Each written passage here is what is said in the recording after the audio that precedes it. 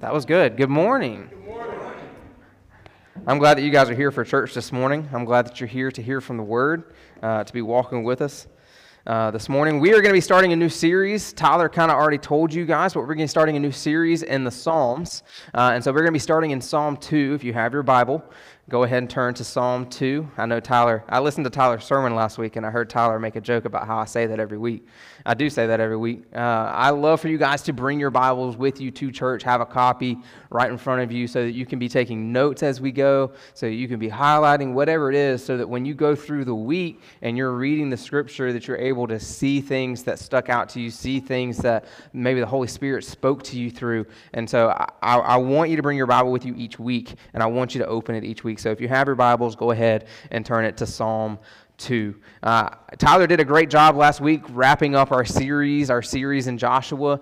There's a chance that we're going to go into the last part of Joshua later this year. I haven't quite made it through it. I'm seeking the Lord in it and walking through it, so we'll see where we end up this year or later this year. But we're going to be specifically focusing on the Psalms this summer. And so, like Tyler mentioned in the welcome, we do have a Psalm guide, so you can read 2 to 3 Psalms a day, and you'll be able to go through the entire book of Psalms in 10 weeks. And the purpose is not to read the entire book. I want you to be able to read the entire book. But the purpose is not to read the entire book. The purpose will be for you to see God's character. To see God's character through the Psalms, to see it through what David says and what Moses said, because Moses wrote some of the Psalms and Jeremiah wrote some of the Psalms, and then all the Levites, they wrote Psalms. The Levites, they were priests in the temple. To see what all these different groups of people and these individuals in the Bible wrote and how they described God's character and the way that he worked in Israel and the way he worked for them as people. And so the goal, yes, we want you to read the entire book, but we want you to specifically focus on each morning opening up the Word and saying, God, show me more of your character. Show me more of who you are. And that's what we're going to be focusing on throughout this series is we, as a church, we are going to be focused on finding God's character in the Psalms. We want to seek and find God's character in the Psalms, but even more than that, we also want to be encouraged and strengthened in our prayer life. You see, the Psalms, they are songs, like worship songs that they would sing in the temple. And so each one of these things, some of them were more of just things that they would say, but some of them actually were songs. You'll see as you go, as you read, as we go through each Sunday, that there are little things like Psalm 5, it says, for the choir director with the flutes. If you look at it, it says that. There are different little notes in there that explain these were songs, literal songs that they would come and sing before David or they would sing in the temple. And they were ways that they would explain how they were feeling, how they were as a nation, or what they were going through, what they were experiencing. And they would offer prayers of thanksgiving, prayers of supplication, prayers of intercessory.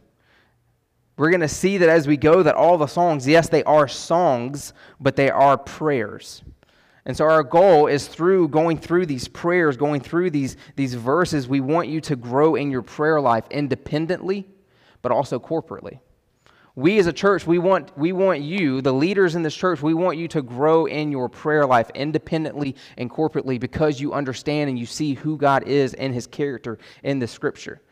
You see, we as individuals in our walk with Christ, we grow in our prayer life because we come to understand who God is. We don't just pray because we know it's right. We pray because we begin to understand. It's kind of like whenever you have a conversation with someone, you talk to them because you appreciate their character and you appreciate who they are, right? It's like when you're married, you married that person because you enjoy who that person is. You see, through Christ, we are married to Christ through his death on the cross and forgiving us. And so because of that marriage, because of that connection, he has given us the ability to offer prayer and to talk with him through his Holy Spirit. I talked about that 2 weeks ago through intercessory. We talked about how Christ intercedes and how the Holy Spirit intercedes for us. Prayer is an important part of what we do each week. We see in Acts, the first 4 chapters, the individuals of the church, they gathered in each chapter multiple times to pray, to seek the Lord in things, to seek the Lord individually, but also cohesively. And so not only do we want you to pray, to spend time in prayer, hitting your knees, I want you to literally get on your knees in the morning, find a place where you can hit your knees and you can pray, humble yourself before the Father, and spend time in prayer for 5 minutes. One of the things that I love to do, this is a side note, I wasn't planning on telling you guys this, but I love to write my prayers out because it helps me stay on track. It helps me stay attentive in my prayers so that I don't run off on a tangent. It's really easy to get off on a tangent while you're sitting there trying to pray. You start thinking about all the things that you got to do that day or all the things that are going on. And so it helps me. I sit and I write down a prayer for Sarah Grace, a prayer for TJ, a prayer for myself, a prayer for the church, for people specifically in the church that I know I need to be praying for, things that are going on, people that I'm praying that the Lord speaks life into, that speaks His gospel into. I write all these things out, and I hit my knees every single morning, and I pray, and I go through these prayers every morning. It takes 5 to 10 minutes. But for me, it's been really humbling because it's taught me to fully rely on the Lord, to understand that He is my refuge, to understand that He is my strength, to understand that He is my counselor, that He is all things for me, and that I'm not the one that does it, but rather He is. Because when we hit our knees in prayer, we're understanding that it's not us. It's not us that does whatever it is that we're asking for. It's the Holy Spirit. It's the Father in heaven. It's Jesus on the cross. And so I want you to grow in your prayer life independently, but we also want you to grow in your prayer life corporately. And so starting next week, I would love for you to join. If it's just me, that's fine. That's fine. But I want you to join. I want you to join starting next week at 9 o'clock, sitting either right in here or in the back room, wherever we can find space, depending on how many people show up. We're going to start a prayer gathering at 9 o'clock in the morning every single Sunday. And we're going to pray for our church. We're going to pray for downtown. We're going to pray for Duncan.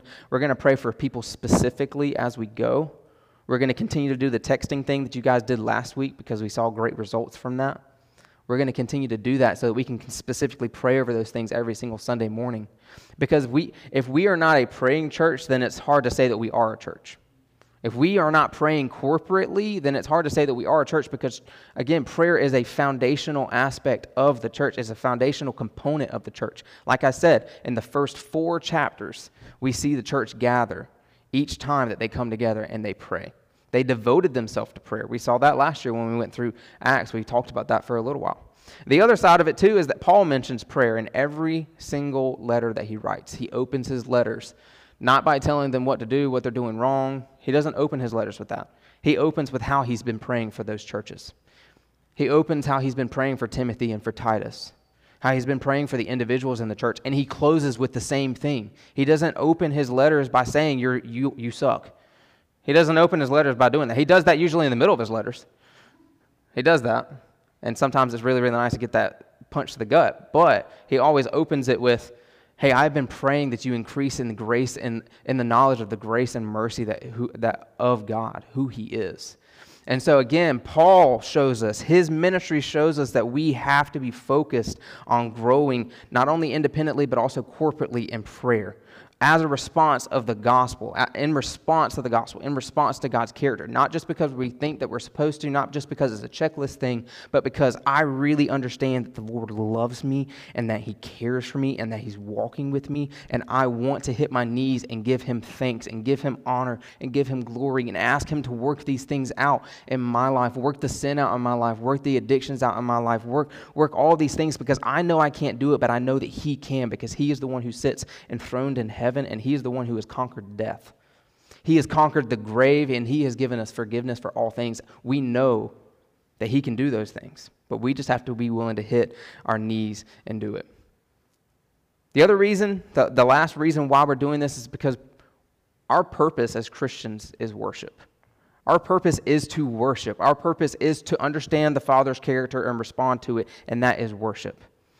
And you see, that's the thing, is that prayer is worship.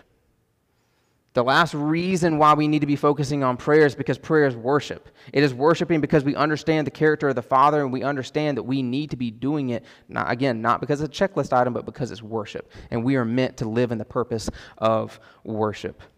And so some of you may know the prayer process and praise aspect that we talk about in discipleship. As we go, we ask you from time to time, hey, what are you praying through? What are you processing? What are you praising the Lord for? How is your prayer life? You may have heard those questions before. As we go through the Psalms, you're going to see, and you're going to hear me talk about, and maybe other people talk about, that the Psalms are broken down into those 3 components. Over and over again, you're going to see that David or whoever writes, they explain, hey, this is a section that's about processing. This is a section that's about praying. This is a section that's about praising. You're going to see those kind of shifts in what's being said. And so that's where that idea comes from. I just wanted to point that out to you guys as we go. So the context of the book of Psalms was written by a lot of different people. It was not just David. David wrote a large portion of them. And you will see again, like if you look at 5, if you look at 3, if you look at 6, it says a psalm of David. That explains to you who the author is. The ones that don't have an author, we assume that David is the author or that people wrote them for David because he spoke them. And so like Psalm 2, today when we go through Psalm 2, we know that David wrote it because in Acts 4, verses 25 through 26, we actually see that the disciples attribute this psalm to David. And so we know that David wrote most of the songs, but later, past like Psalm 90, we understand that there's a lot of different authors to the book of Psalms. And so the book of Psalms, again, they were worship songs. They were worship songs. They were ways that they offered their prayer and their thanksgiving in the temple. And there were ways that David responded to situations in his life. And today, that's what we're going to see, that in the situation where David was facing a lot of rejection, a lot of trials, he wrote this psalm. We don't necessarily know when. We don't know exactly why, but we know that it was in response to trials in his life. And so when we're reading this, when we're going through this scripture, the one thing that I hope that you take away from today, the one thing that I hope you see in God's character is that he is your refuge. I hope you understand today that as we're reading this prayer, as we're reading this song, as we're reading this thing and understanding who the Lord is, that you understand that he is your refuge, that he is a place where you can go and hide, that you can seek out and that you can sit with and talk to, spend time with, lean into. So we're going to be going verse by verse. You guys know we're a church that goes verse by verse through the Bible. We preach verse by verse every single week. And so we're going to go verse by verse today. We're going to start in verse 1. It says, "Why do the nations rage, and why do the peoples plot in vain? The kings of the earth take their stand, and the rulers conspire together against the Lord and his anointed one. Let's tear off their chains and throw their ropes off of us." So this section, we see David open this up. This is kind of the beginning of him processing what's going on. And he says, why do the people plot in vain? He's saying, why do they plot in vain? He's saying that because who the Lord is. He's saying, hey, they're plotting in vain. It's a useless effort.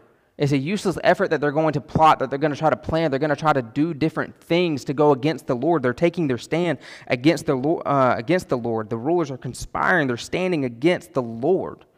He's saying that it's a vain effort because it doesn't matter. It doesn't matter. And he says against his anointed one. When we see anointed one, your Bible may have a little footnote. It may have a little footnote that has anointed one lowercase. This meant not only was this written about David, but it was also written about Jesus. We're going to see that this psalm, not only is it about David, not only is it explaining David and David becoming king in Jerusalem, but we're also going to understand that this is a prophecy of Jesus and what Jesus was going to do and his purpose. And so in verse 3 it says, let's tear off their chains and throw their ropes off of us. When I was reading this, I was a little confused by it because I was like, what does that exactly mean? Like, what does it mean, let's throw off their chains and let's throw their ropes off of us? Like, what are they talking about? And so I did a little bit of research, and what I came to understand is that these were the kings standing against the Lord and saying, we don't want the yoke of Christ. We don't want to carry the burden of following the Lord and humbling ourselves before the Lord. We don't want to battle that. We don't want to have to deal with that. We want to take it off. We don't want that burden. We want to live the life that we want to live. We want to be the way that we are. It's so interesting because time and time again, we are that way. We just want to be the way that we are. We just want to live the life that we want to live. We don't want to surrender. We don't want to give things up. I'm a dreamer. I have told you guys this. I'm a dreamer. And so it is so hard for me to surrender dreams, to surrender aspirations that I have, things that I would love to do, places that I would love to go, plans that I make, ideas that I have. It is so difficult for me to give those things up because I take them so close to heart. But you see, when I do that, that's me saying I'm Lord of my life. I'm king of my life. I have control of my life. The Lord does not have control of my life. And that's what these kings and these rulers were doing. They were saying, hey, I have control of my life. I want complete control. I don't want to surrender any control of it. But you see, when Jesus came and he died, and he died to forgive our sins, he said, hey, you have to give up control to be accepted into my kingdom. You have to surrender. You have to be obedient to the life that I am calling you to be brought into my kingdom, to receive the inheritance of eternal life, the forgiveness of sins. You have to submit. You can't have control of your life because I created you and I have control over your life. You just need to submit and enjoy it because it will bless you more than any other possession, any other thing, anything else that you can enjoy, anything else that you could envy, anything else you believe that you can participate in. No party, no videos, no nothing. Not even Target. Not even Target. Y'all know I like to mess with Target. We're not going to talk about all the stuff going on with Target, but not even Target. We need to understand that it's not for us, it's not about tearing off the chains. For us, whenever it comes to the yoke of Christ, it's not about how heavy is it. We don't want to deal with it. It's, no, do we enjoy it? I want to read a quote from you guys, for you guys about that Charles Spurgeon wrote about this scripture. I've got it on my phone for you guys. Charles Spurgeon was a well-known preacher over in England. He was very well known for the way that he encouraged and strengthened and he preached the word. And so he wrote this about verse 3 specifically. He says, to a graceless neck, the yoke of Christ is intolerable. But to the saved sinner, it is easy and light. And he says, we may judge ourselves by this. Do we love that yoke? Do we love the yoke of Christ? Do we love the burden of following Christ? Or do we wish that it would be cast from us? Do we love following Jesus so much that the yoke of Christ is light, that we don't care about the sacrifice that we have to make? We don't care about the fact that we want to be kings and rulers of our life, lords of our life, whatever it is. We don't care about those things, but rather we just want to submit to Christ because we know that His grace is far more sufficient than anything else that we could participate in. It is far greater than anything else that we could believe. It is far greater than anything else we could ever receive. You see, we were created to worship. We were created to live in the refuge of the Lord. And whenever we try to cast off the yoke of Christ, whenever we try to cast off the ropes, to tear off the chains, whenever we try to live, like verse 3 says, like these kings and these rulers are conspiring against the Lord, whenever we do this, we are not living to worship the Lord. We're not living in obedience. We're not living in the purpose that Christ created us for, to worship Him, to live in His refuge. And so we see in verse 4, it says, the enthroned one in heaven laughs. In response to this comment in verse 3, we see that the enthroned one in heaven laughs. He laughs because of sin. It says in verse 4, it continues, it says, the Lord ridicules them. Why? Because of sin. Because He understands that this statement is being made out of sin, is being made out of disobedience. It's being made because they don't understand exactly who the Lord is. But when David writes this next part, he says, the enthroned one in heaven. He doesn't say the Lord. He doesn't say some other name. No, he says the enthroned one in heaven. When he's saying that, he's saying, hey, you might be kings, you might be rulers of land, but you need to understand that the Lord, He is the enthroned one in heaven. He is the one that has dominion over all things, and He is laughing. I was explaining this to somebody earlier. You know how it is, like, we just spent the week with our family at the beach, and our nephew, he's 5, and so he is just off the wall. He's fantastic. I love him to death. But it's funny whenever you see him do something that you know maybe they're not supposed to do, or even just something that you're like, man, that doesn't really make sense. Like, that's funny. You chuckle a little bit. You laugh at him a little bit, right? And you just kind of like shrug it off. That's pretty much what's happening here. It's the Lord chuckling because it's like, you know that they don't understand what they're doing. You know that they don't understand the decision that they're making. They don't understand what's about to happen. They don't understand the consequences. You don't understand. It's when we live in a life that is focused on taking off the yoke of grace, taking off the yoke of Christ, when we live in that way, we don't always understand what we're taking off. Sometimes because we just don't appreciate it. We have to live a life that appreciates that the yoke of Christ is the yoke of the one who sits enthroned in heaven. That is our refuge. And it says in verse 5, then he speaks to them in his anger. That word anger, that word anger, it's tied to zeal. It's tied to being zealous. It's kind of a fierce anger. It's not like, you know how like whenever, again, going back to kids, like I feel like everybody in here has ever, either you've experienced it, like your parents getting really, really mad at you, or you've been really, really angry at something that your kid has done, and you just like, Argh! You just like freak out for a second, and you're just like, can you just not?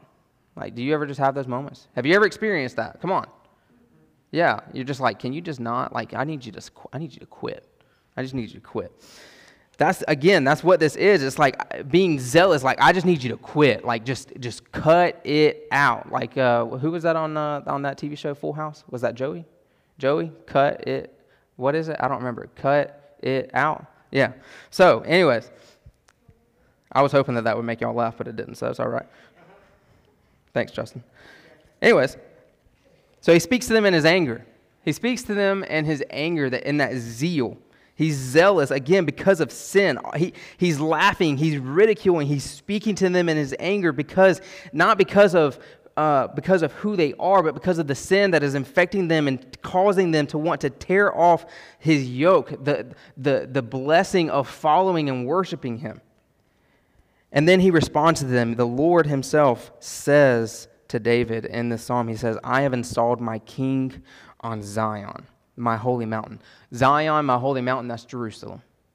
He says, I have installed my king in Jerusalem. And again, I told you that this psalm, it's speaking of David becoming king, but it's also foreshadowing Jesus being the new king who would come into Jerusalem and get on a cross to forgive us of our sins so that we could live in an intimate relationship with him and be forgiven of our sins. All those things, all of our past being cast off so that we could live in the blessing of following, so that we could live in the refuge of following him. And it continues, it says, I will declare the Lord's decree. So this is David again speaking. He said to me, you are my son, and today I have become your father. Ask of me, and I will make the nations your inheritance, and the end of the earth your possession. You will break them with an iron scepter, and you will shatter them like pottery. This is a foreshadowing of exactly what Jesus was going to do. Jesus was going to be the Son. He was going to be the Son. That's why it's capitalized in your book. If you look, Son is capitalized. It's speaking specifically of Jesus, the anointed one who is our refuge. He was going to be the Son who had the Father's presence with him always and would walk with him and would teach and would heal and perform miracles. Also that the people then and so us now when we read the scripture would understand that he is Lord and that he has the ability to make the nations his inheritance. That all Jesus had to do was ask, that all Jesus did was ask, and Jesus accomplished this. We needed to understand, he did all this so that we could understand that he wanted the ends of the earth to be his possession. He wanted you to be his possession. He wanted you to rest in the refuge that is himself. He did all of this. He forgave. He came and he declared this to David, and he accomplished all of these things so that he could break the nations like with an iron scepter. That literally means that he was going to shatter their ideas of everything. He was going to shatter all of their understanding of how life was. And we see that happened because we see how Paul wrote to the Romans. He shattered the way that they thought. He combated all of their understanding, all of their philosophy. We understand through his letter to the Colossians how he's challenging them and telling them, hey, don't be discouraged. Don't be persuaded by all the random philosophies that people continue to try to bring into Christianity. But rather, focus on following Christ the way that you received him. Focus on receiving Christ. Focus on living in the refuge that is Christ. And he says you will shatter them like pottery. Again, that just goes to show that he was going to destroy their idea of how they lived and create a new one. He was going to create a new way of living. And that new way of living is what the next part of the scripture talks about. But I just want to sit in this for a second. I want you to understand that Jesus came. He came to be your refuge. He came to sit. This part of the psalm, it's David processing what's going on. It's David receiving and processing what's going on. It's David sitting and saying, this is what the Lord has told me, and this is what he's going to do. You see, when we sit in prayer, when we spend time with the Lord in prayer, when we understand His character, when we understand that He is our refuge, we will sit with Him in prayer, and He will continue to encourage us. He may not speak audibly. I'm not going to tell you that He's going to speak audibly to you, but He will send you to a scripture. He will send a person into your life to speak encouragement into your life. He will speak into your life in a specific way. In this case, He spoke to David because David was His anointed king, who He had placed as ruler in Zion to foreshadow Jesus and what Jesus would do for us. That Jesus would come as Lord over all creation and humble Himself to die for us, to forgive us for our sin, to forgive us for our disobedience, our choosing to take off the yoke, to our choosing to not live for Christ, until we come to understand His character and understand who He is. And so now in response to this, in response to who the Lord is, the fact that He is going to make the nations His inheritance, the fact that He is going to make the end of the earth His possession, that He's going to break them, that He's going to shatter them like pottery, that He's going to do what He says He's going to do, David tells the kings, these rulers who want to tear off the yoke of Christ, that want to throw off these ropes rather than live in the refuge of Christ. He says to them, "So now, kings, be wise. Receive instruction, you judges of the earth. Serve the Lord with reverential awe and rejoice with trembling. Pay homage to the Son, or He will be angry, and you will perish in your rebellion, for His anger may ignite at any moment. All who take refuge in Him are happy." So David responds to the people. He encourages them and he tells them, hey, this is what you need to do. I know that you're wanting to cast off this yoke. I know you're not wanting to live in obedience to the Lord. I know that you're not wanting to surrender to Him. But this is who He is, and so because of who He is, I need you to understand, you need to be wise. You need to receive the instruction of the Lord. This instruction is talking about the Torah. It's talking about the Scriptures. David's saying, hey, you need to understand the Scriptures. You need to lean into what the Lord has given us, the law that He has given us. Not because He wanted people to live by every single note of the law, but because when you read the law, it reveals the character of the Lord. And when you understand the character of the Lord, you live in the purpose that He's given you. Again, it all comes back to that purpose of worship, that purpose of living in the refuge of the Lord. That's why he ends the psalm the way that he does. And he says, serve the Lord with reverential awe. That reverential awe, and in the next phrase it says, rejoice with trembling. The awe and the trembling, the reverence, that's tied to the word fear. Fear the Lord. This is a phrase that we see a lot of times throughout Scripture. It's used almost more than any other phrase. Fear the Lord. Fear the Lord. Fear the Lord. And it's not talking about being afraid, not going and hiding in a corner and being afraid and doing nothing. No, it's saying you're going to give him all the honor and glory and power more than anything else in your life. You're going to give him all the attention, all the concern, all the focus in your life. You're not going to let anything else consume you, not money, not your job, not your car, not your home, not your bushes that you need to cut. Not any of those things, but rather you're going to focus specifically on spending time in your intimate relationship with the Lord, speaking to him, surrendering, hitting your knees. This part that says pay homage to the Son, pay homage, it literally is translated to mean kiss. Kiss the Son. And that idea, if you've ever watched a TV show that had rulers or kings or anything in it, you would see that when people would come into the presence of the king would maybe lift up his hand and they would kiss his hand. Or like every once in a while, like someone that was like a beggar would like kiss the feet of the king. That's what that meant. It was a form of submission, submitting to the higher authority. So when it says pay homage, it's saying submit to the Son or he will be angry. Again, that angry is zeal against the sin that's in your life. He will be zealous to get rid of the sin that's in your life. He will be zealous to eliminate sin in the world. And he's already done that through his death on the cross. And it says you will perish in your rebellion. This is that eternal separation from the Lord. We will perish. We will be eternally separated from the Lord if we are not living in the purpose that he has given us, which is to worship, which is to live in the refuge of the Lord because he is our refuge. He is a refuge to the lost, to the broken, to us, the sinners, the brokenhearted people that don't know what to do every single day of the week. We wake up and we're like, what's going to happen today? He is our refuge. Even in those seasons where you're like, man, why do I keep going back to this? Why do I keep struggling with this? Why does this keep coming at my doorstep, and why do I keep opening the door to it? Or maybe you're like, God, I know that I want to go do this. I know that you've called me to do this. Why is it not happening? In those seasons, it's the same thing.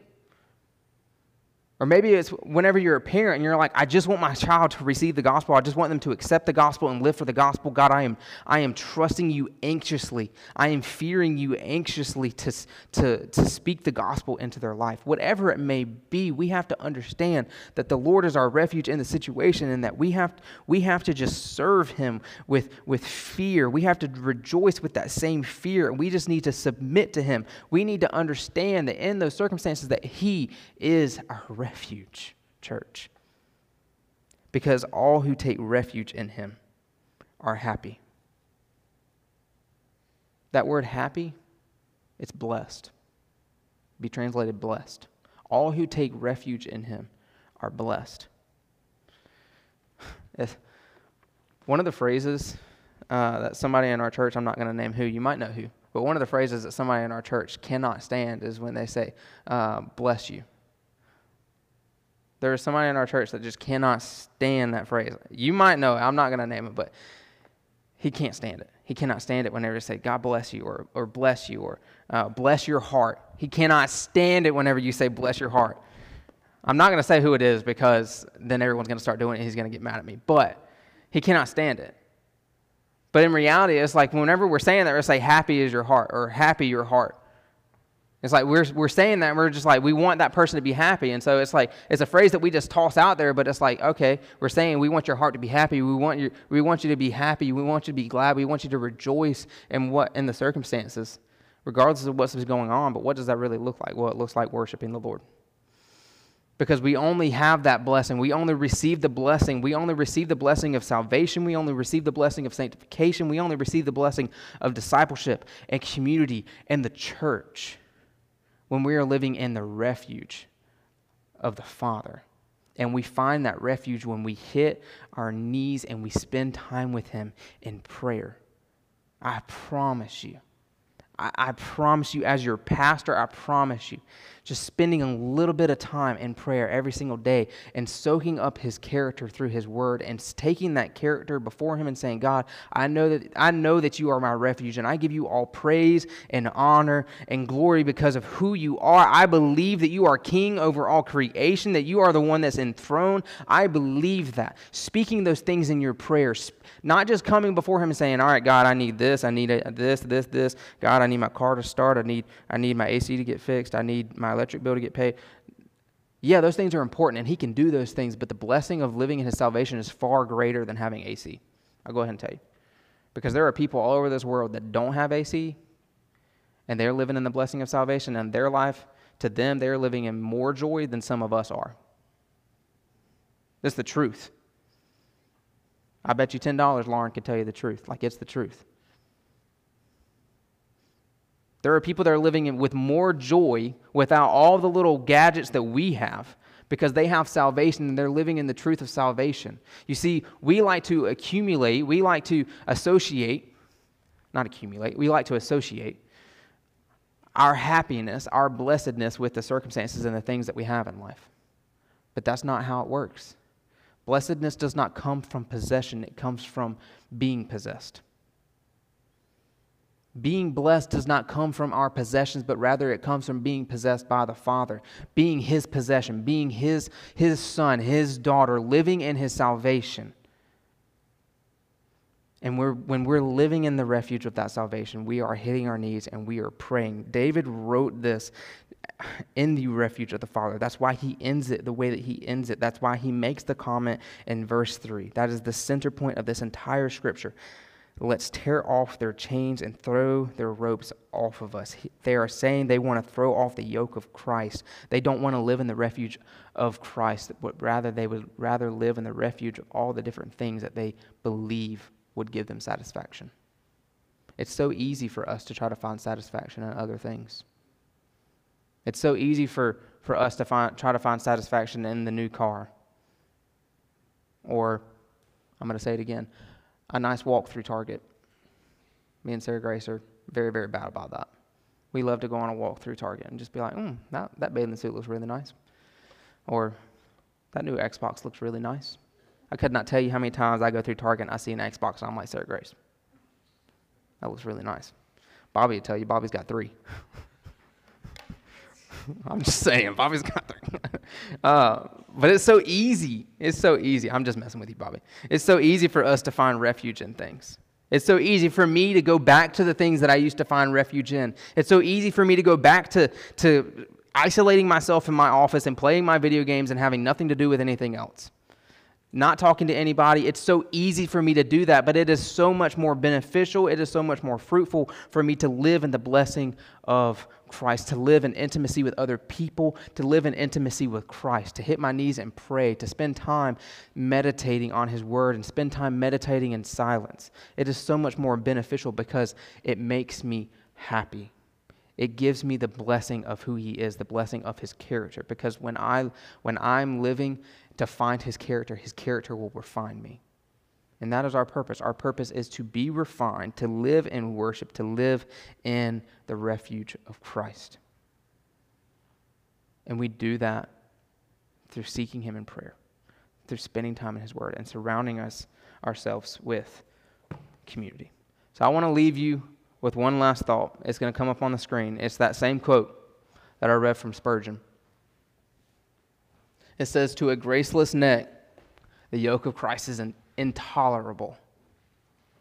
But to the saved sinner, it is easy and light." We may judge ourselves by this. Do we love the yoke of Christ? Do we love the blessing of Christ? Do we love the fact that He has forgiven us? Do we love the fact that He has set us apart? That He has made us holy by His death, by the blood poured out, by what He has done? Like that song that we sang. Do we love the yoke of Christ? Do we love living for Him? Or do we wish that that would be cast away from us so that we can live the way that we want to live? Do we wish that we could cast off the yoke of Christ so that we could live the way that we want to live? I've told you all this story before. When I gave my life to Jesus, the Lord spoke and told me that I would preach. He told me that. And since that moment, until about a year ago, I fought it with everything in my body. I tried to do everything else. I tried to find satisfaction in everything else. I applied to Clemson, to USC, the bridge programs, to some other college. I don't even remember the name of it. I applied to like 5 other schools, and then I applied to go to Spartanburg Methodist College. I only got accepted to go to Spartanburg Methodist College because that was the only college where I was planning on pursuing what the Lord had called me to. And I remember whenever I got all those rejection letters, and SMC was the last one. I remember when I got that acceptance letters to SMC, I remember saying, okay, God, if that's what you want. If that's what you want me to do, I'll do it. Whatever. If it doesn't work out, I'm doing what I want to do. But I guess I'll go for it. And so I moved to Spartanburg, and I fell in love with the church. I fell in love with serving the Lord. I fell in love with reading His Word. I fell in love with seeing His character. I fell in love with seeing people give their life to Jesus. At the time I was serving in a youth ministry, I fell in love with seeing teenagers on fire to serve the Lord and to walk with the Lord. I fell in love with all those things. I met Sarah Grace there. Praise God. Praise the Lord. I met Tyler through that. I met a bunch of people through that. You see, if I had cast off the yoke of Christ, if I had decided, no, I don't want this rope, I don't want this burden, I don't want this chain, I don't want this, none of that would have happened. I feel pretty confident because I wouldn't have moved to the upstate, at least not Spartanburg. We all live in Spartanburg. I would have rather lived in Clemson. Let's be honest. Go Tigers. It's a lot better than Columbia. Anyways, it's a lot better than Columbia. I would have done life my way. I would have decided to live life my way, not under the yoke of Christ. But you see, the Lord knows that He is my refuge. And He knew that I needed to be in Him. He knew that I needed him as a refuge. He knew exactly who I was and exactly what was wrong with my heart, everything that was happening in my life and was going to happen. And he knew that I needed to be in Spartanburg, that I needed to meet Bobby, that I needed to meet all of you, that I needed to meet Peyton, that I needed to meet you, Caleb, that I needed to meet every single one of you. He knew that I needed the community that I did. I might be your pastor, but you are my community. You are my people. And I'm not standing on stage because I just want to preach because the Lord told me. No, I'm standing on stage because the Lord has given me a community and he has blessed me with people in my life that love me and love my son and love my wife. And love the Lord more than that. I do everything that I can to make sure that I am living under the yoke of Christ and not trying to take control of my own life. But it all starts with me hitting my knees in the morning and talking to the Lord about it. That's what it starts with. It starts with me praying and spending time in his word and being refined by his character. Because I know that he is my refuge. He is your refuge, church. He is your refuge. And he loves you. He died for you. He forgave you. Whatever mistake you've made, whatever choices you believe you've made, he has forgiven you. I was trying to turn it back to the psalm because I was going to read one more part. Maybe.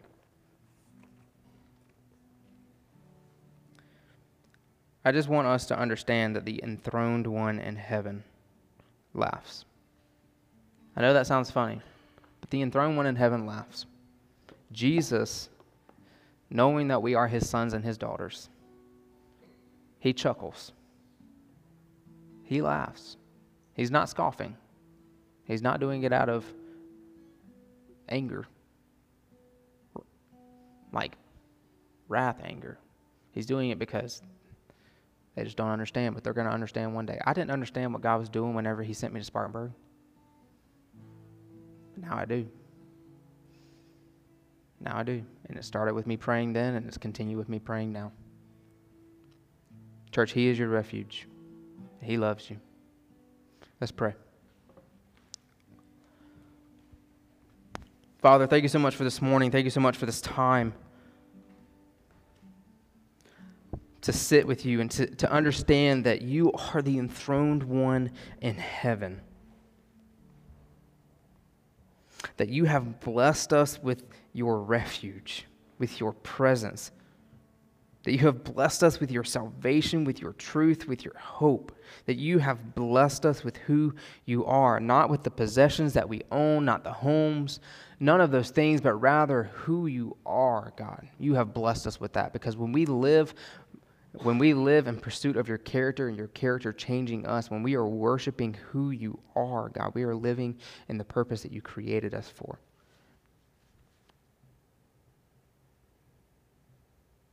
Father, I am so thankful for this message this morning, and I pray that as we continue through the Psalms, Lord, that you continue to work in us, that you continue to challenge us, that you continue to strengthen us in prayer together and independently.